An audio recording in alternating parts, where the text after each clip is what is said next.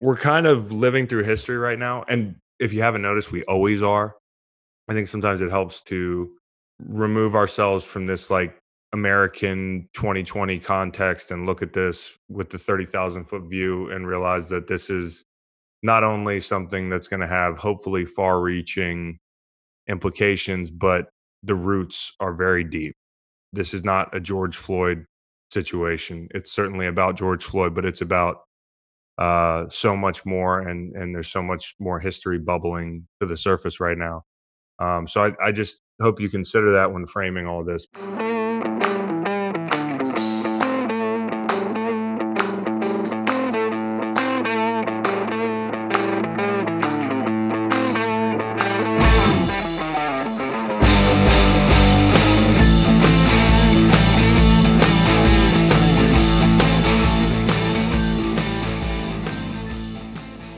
Monday afternoon, Green Light Pod, something like it. Listen, I planned on.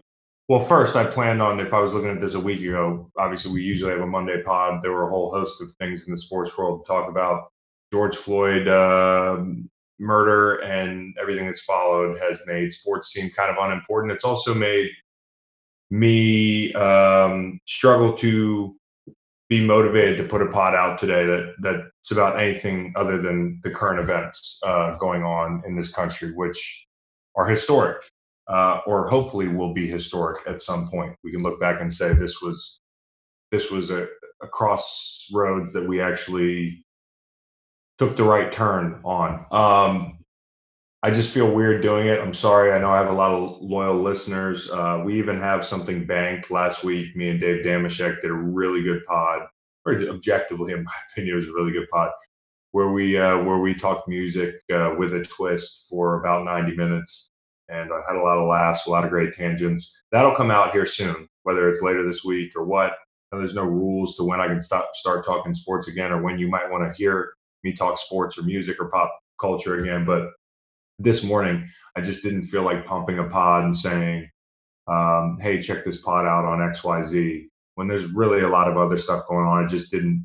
It just I didn't feel like doing it. I certainly didn't feel like talking about the Lance Armstrong doc. I'll get to that at some point. Wednesday, we do have Mark Cuban, so that's a big deal for us. Steve Kerr last week, Mark Cuban this week. I'll certainly talk to him about some of the protests. I saw him out in the streets. Marching. And then we're certainly going to talk about the NBA and the restart.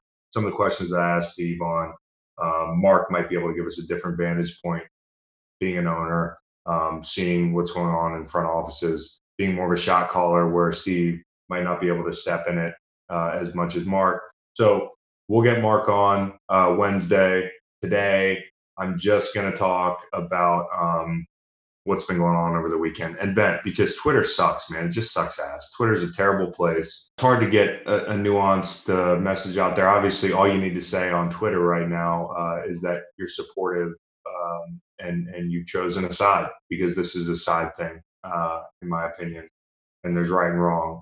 So, I mean, that's what Twitter's for me. I'm not going to weigh in on every viral video on Twitter. I'm not going to do a play-by-play of the protests on Twitter. I have a podcast, and I appreciate you guys if you're willing to listen for a few minutes today. I'm just going to talk about the weekend. This is not a sports pod. This is going to be a serious pod. Sorry, but it's a serious time. I We're kind of living through history right now, and if you haven't noticed, we always are. I think sometimes it helps to remove ourselves from this, like, American 2020 context and look at this with the 30,000-foot view and realize that this is not only something that's going to have hopefully far-reaching implications, but the roots are very deep. This is not a George Floyd situation. It's certainly about George Floyd, but it's about so much more, and there's so much more history bubbling to the surface right now. So I just hope you consider that when framing all this. But you know,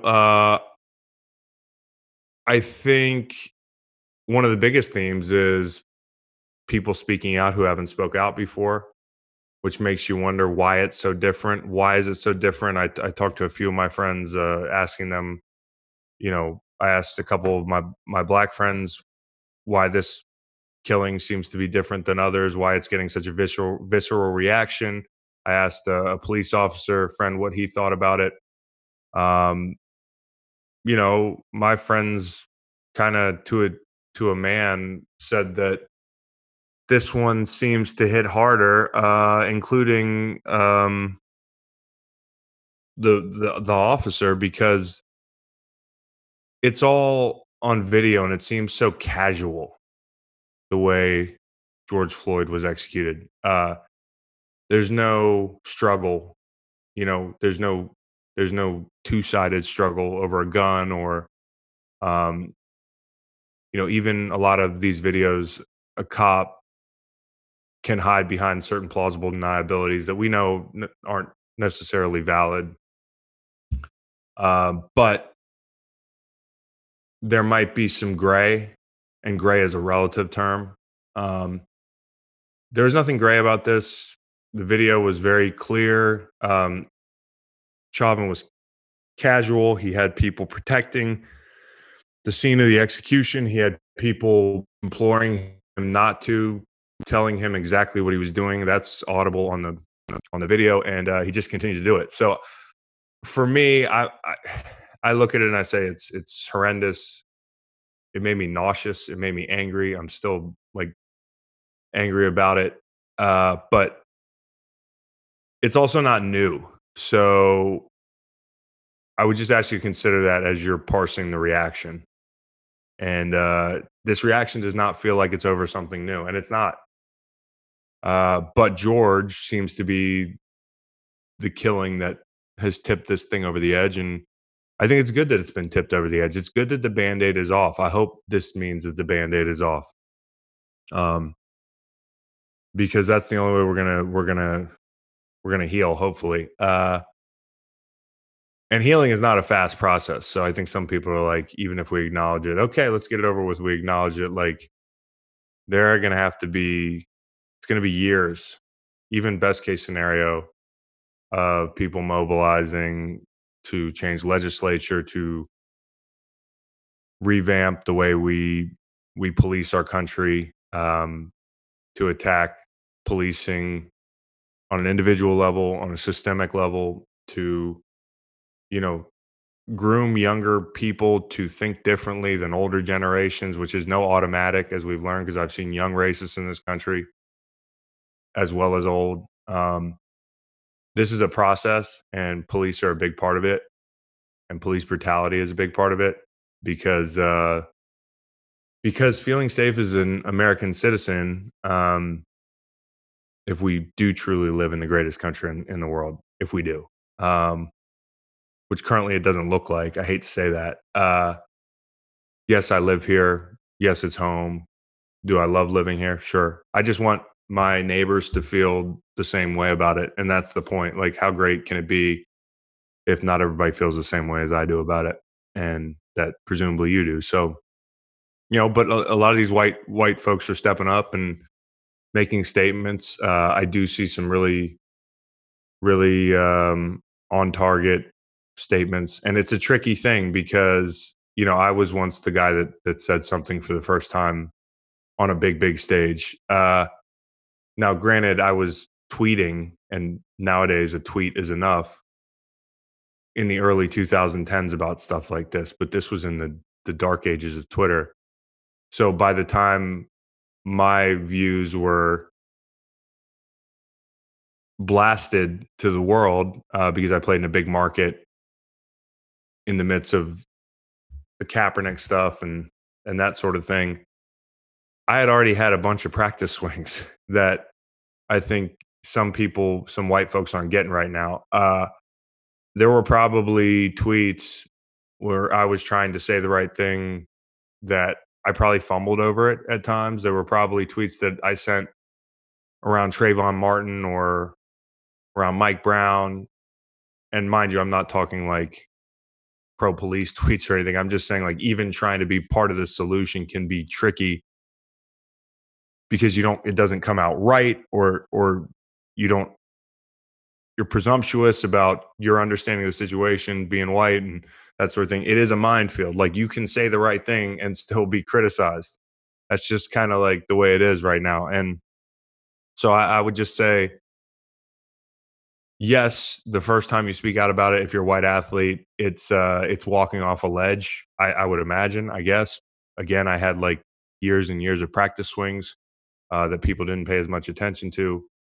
Uh, but if you're white and you're going to say something, if you're an athlete or a corporation or a coach, because we've seen all of it, the key is to me, say something. Don't just don't just throw a word salad out there without confronting specific issues that you see in this country. The reason I like the Carson Wentz um, statement was it wasn't just the shock factor of that white dude from South Dakota with the labs and the duck blind and the pickup truck. It was also the fact that he used the word systemic racism and called certain very specific forces at play out. And I think if you're going to say something, or just don't say anything. I know that like people are going to side eye you if you're silent, but I'd rather just see you silent than check the box with some vanilla bullshit. I mean, just if you're gonna say something, really say something, or just don't. And I do wonder what took everybody so long. But as I said this weekend, it's time. So I'm not going to ask too many questions right now in the moment. And we've continually asked for this. So we've asked for white athletes to stand up. We've asked for high profile white athletes, white people in general, but we've asked for, um, the Carson Wentz's of the world to stand up, and Carson Wentz stands up. There's going to be more people to follow. I want to shout out Bo Allen, who I played with. Like a guy like Bo Allen, I know Bo Allen. Bo Allen is a terrific human being. Anybody that's played with Bo Allen will tell you that. The fact that he hasn't tweeted about this stuff for 4 years since the cap thing, to me, it makes some sense because somebody like Bo Allen is not thinking like I'm supposed to be first in line. I'm like the third D tackle on a team, or one of the unsung heroes on a team. Like it's not my place to be the first one out there. Now, I never felt that way, but I can understand how some people feel that way. But that attitude has to change. And somebody like Bo has taken it upon himself to be one of the first white athletes that I saw this weekend to say something of substance. And he did. So I was really psyched about that. And, a number of my teammates have spoken on this stuff at this point. I would just say make it substantive, say something. And Jim Trotter asked me this question because he called me to do a story yesterday. I love Jim Trotter. He's a super good dude. And he asked me, why it was mostly just me and Josh in 2016 speaking on these issues. And I said, you really do have to consider the fact that we're just seeing this stuff from a vantage point that we've never seen before. And some of these guys are younger; they're young in the league. They're getting more comfortable. They also have seen people get that stab at it and succeed or fail. Like as this weekend has gone on, they've seen people doing it and getting crushed for taking ambitious swings that fall flat, and they've seen people succeed at putting out a statement that people are appreciative of. So I think they're watching, they're learning, and now it's time. It's time to speak. And so, sure, with some guys, I wonder what's taken so long. With some guys, I understand that maybe they might have felt like they were being self-important, and that's something I've had to fight in speaking about it. Like I'm certainly not one of the best players in the NFL. I was a good player. It's at certain points in my career, I was a really good player, but overall, I'm not like a household name. I had to get over the insecurity that, I am going to be called self-important by people that don't want to hear the message, period, mostly. But I have to consider that it really doesn't matter. It really doesn't matter who you are. Somebody has to speak out. And I know Josh McCown feels the same way. I know a number of players that have spoken out feel the same way. So if you're white and you're going to say something, just say something substantive. Don't say nothing. No word salads. Address the things that we're talking about here. As to the protests, this is not a protest or a riot over just George Floyd. I said that. This is a riot or a protest over 1,000 George Floyds. This is a riot or a protest because, and by the way, the vast majority of people are protesting peacefully.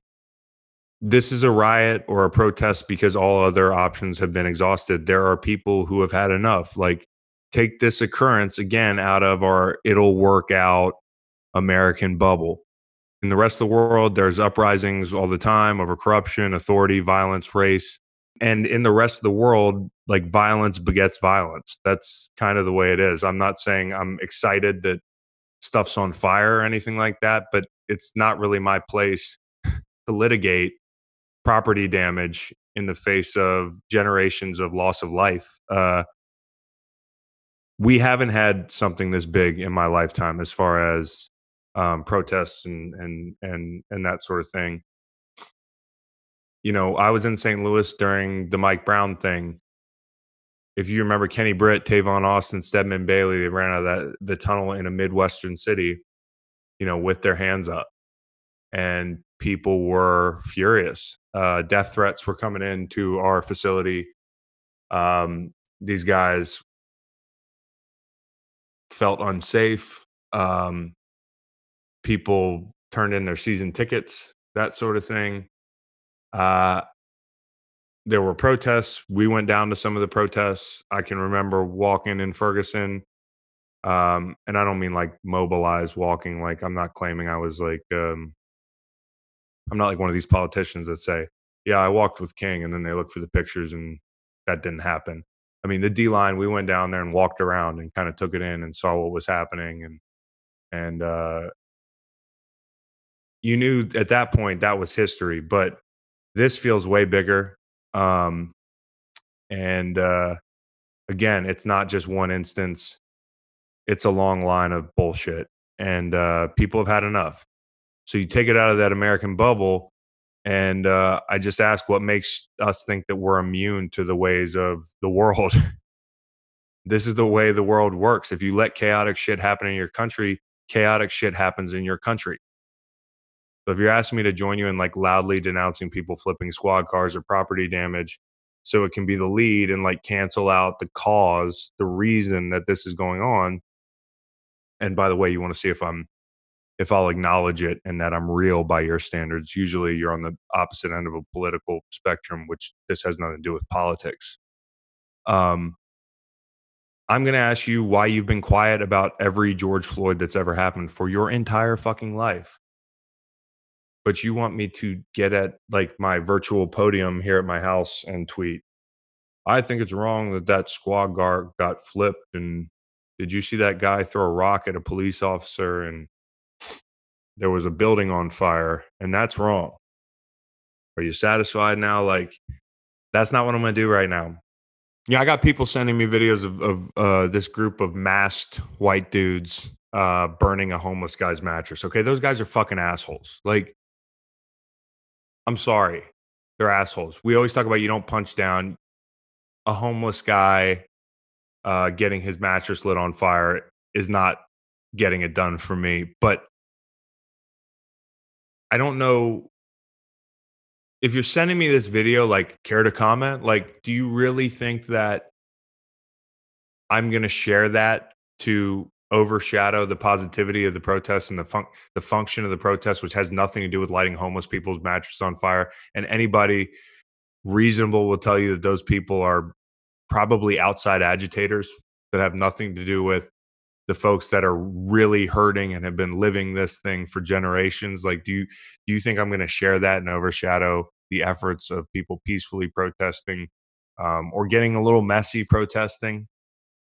Like, that has nothing to do with those aren't, number one, outside agitators don't cancel the cause. They're not a part of it. Like, people boosting sneakers, running out and laughing, boosting sneakers, like, you expect me to A, get enraged about it, or B, I'm certainly not impressed by it, but I'm certainly not gonna get enraged about it. There are things I'm madder about right now.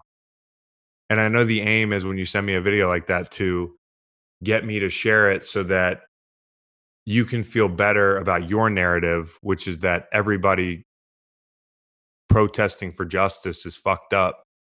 I'm not going to do it because I'm not going to play your game. Even though, like, a fucking dude lighting a homeless guy's mattress on fire is dead wrong. It's just like that goes without saying. So stop sending me awful shit people are doing to take advantage of the protest as if it's representative of Black Lives Matter or people who are really in it for the right reasons. I mean, do you think anybody's excited about those isolated incidents? Do you think I'm excited about those isolated incidents? When it comes to agitators, you've got videos of masked white dudes rolling up to J. Crew, spray painting BLM with black people imploring them not to do that because they don't want to get blamed for it. You've got some white guy in a mask again hammering concrete yesterday, just hammering concrete in the middle of a peaceful protest. I don't know if he thinks that, the protesters are not going to notice that, but they all jump him and pull him out and literally deliver him to police. And as they're unmasking the guy, by the way, he's like covering his face. He's an older white dude with gray hair.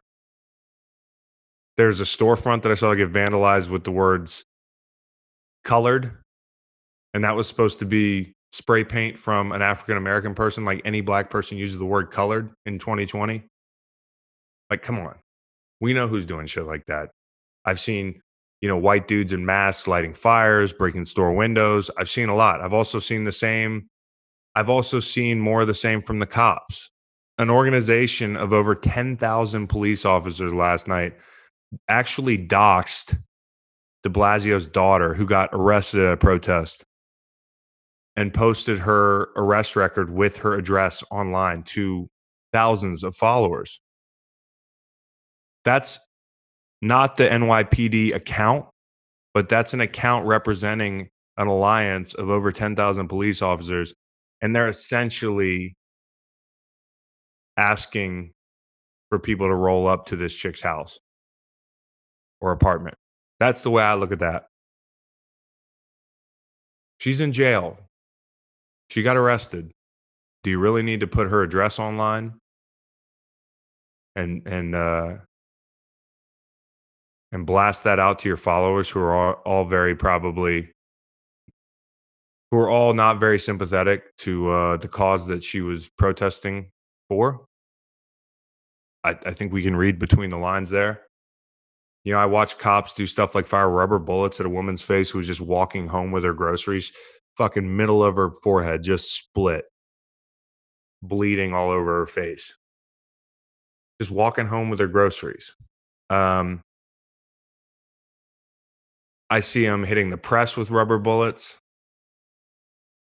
I see him pulling down a guy's N95 mask and just macing him in the face while the guy's standing there with his hands up. Like, actually pulled down his mask and then hit him in the face with mace.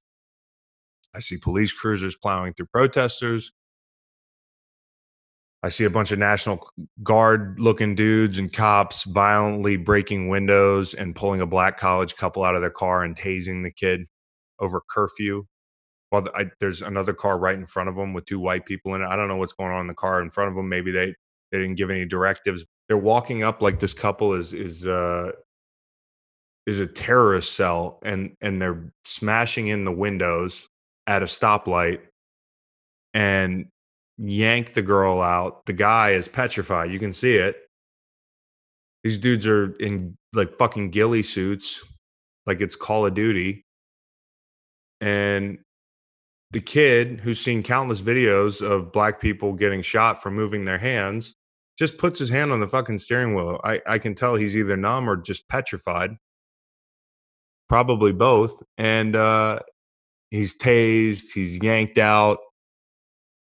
It's just an ugly scene. I've seen a lot like that this weekend. The list goes on.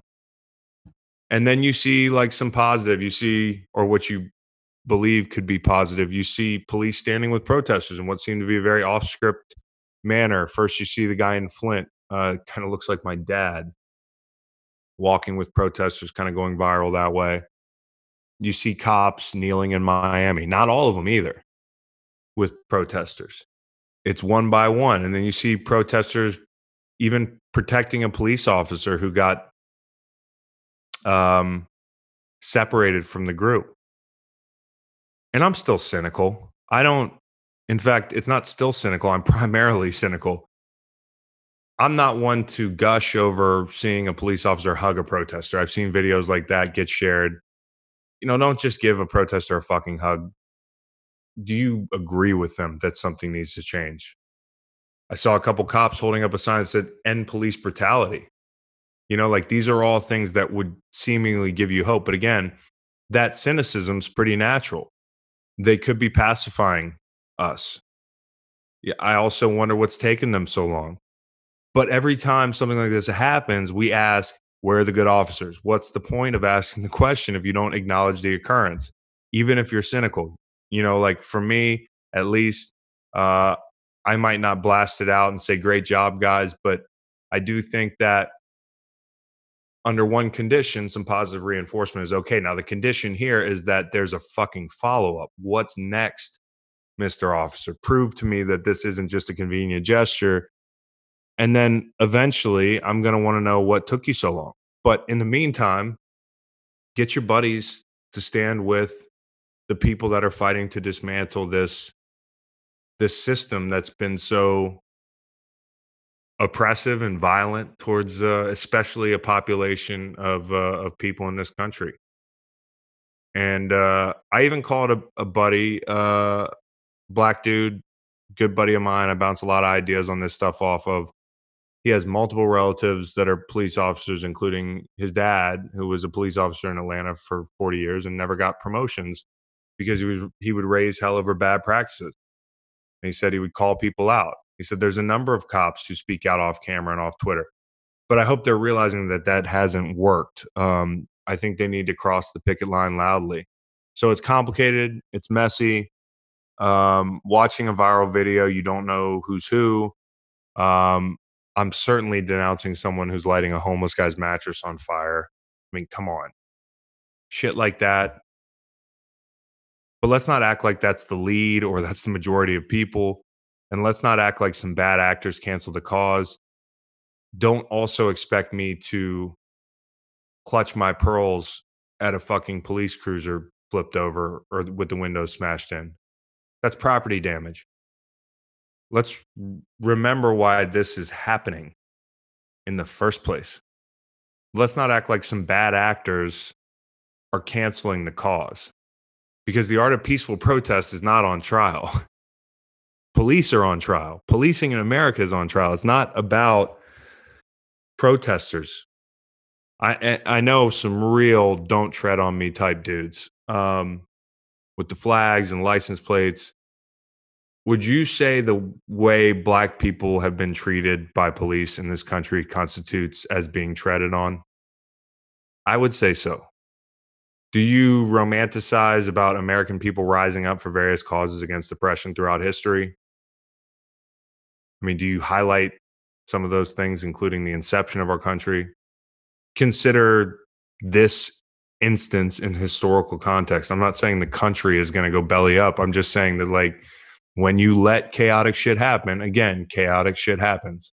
And I don't get to tell people who have felt unsafe in this country for a long time how to feel.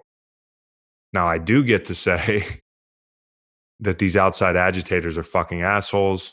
And if you're lighting a homeless guy's mattress on fire or the like, I think you're an asshole. But there is a lot of smoke when it comes to this outside agitator fire. There's a lot of smoke from the standpoint of, man, some of these people doing the really senseless shit here are not really down with the cause and are not here for the right reasons. And, who it is, I could be speculating. I just know it just does not make sense, some of it. And certainly outside agitators do not cancel all the positive going on. They don't cancel the gains being made, even if it's messy. Um, a riot is the language of the unheard. We've heard that quote a lot this week. Uh, we've had Kaepernick. Hey, not like that. We've had voting. Yeah, well, that's not working. Hashtag Black Lives Matter. Well, all lives matter. And also, not like that, please. The list goes on. In my lifetime, in the lifetime of the generation that came before, my generation, the list goes on when it comes to ways that have been tried, including peaceful protests. And these people have not been heard for generations. So I hope they're heard. And if you feel like sticking around for some music bullshit, hard right turn from this serious stuff, me and Dave Damashek discussing system bans for well over an hour last week. Just pulling it out of the archives here because I got no sports for you. We can let that thing run. And I appreciate you guys listening. This is messy. If you resist change long enough, things are messy. And again, that doesn't excuse some of these outside actors and agitators. But as a whole, this process is necessary. And Kareem Abdul-Jabbar wrote a pretty good piece that I enjoyed reading on this whole thing. There's a lot of good reading out there. I would just ask you to consider the root causes of this entire process and not some of the worst parts of the protest, because they're certainly bad actors, but I'm never going to concede that that's the lead, never. And I'm certainly not going to be more upset about a cone hitting a police cruiser than I am the loss of life or a police cruiser getting the windows smashed in, or like, you let chaos happen in the country long enough, chaos happens in the country. And so I hope they're heard. I hope this is the last time we have this situation, but only people in power get to decide if this is the last time there's a protest or riot or whatever you want to call it. I don't get to decide it. I can certainly try to amplify the voices of people that need to be heard, and I can speak out, but I don't get to decide if this is the last time. I can do my part. Eventually, the system has to change, and systems evidently don't seem to change with hashtags or with peaceful protests or silently kneeling at a football game, because all those things we were told not like that. People were told not like that. I received threats of violence for putting my hand on a black guy's shoulder during the national anthem. So I can only imagine what some black people have experienced speaking out on these subjects.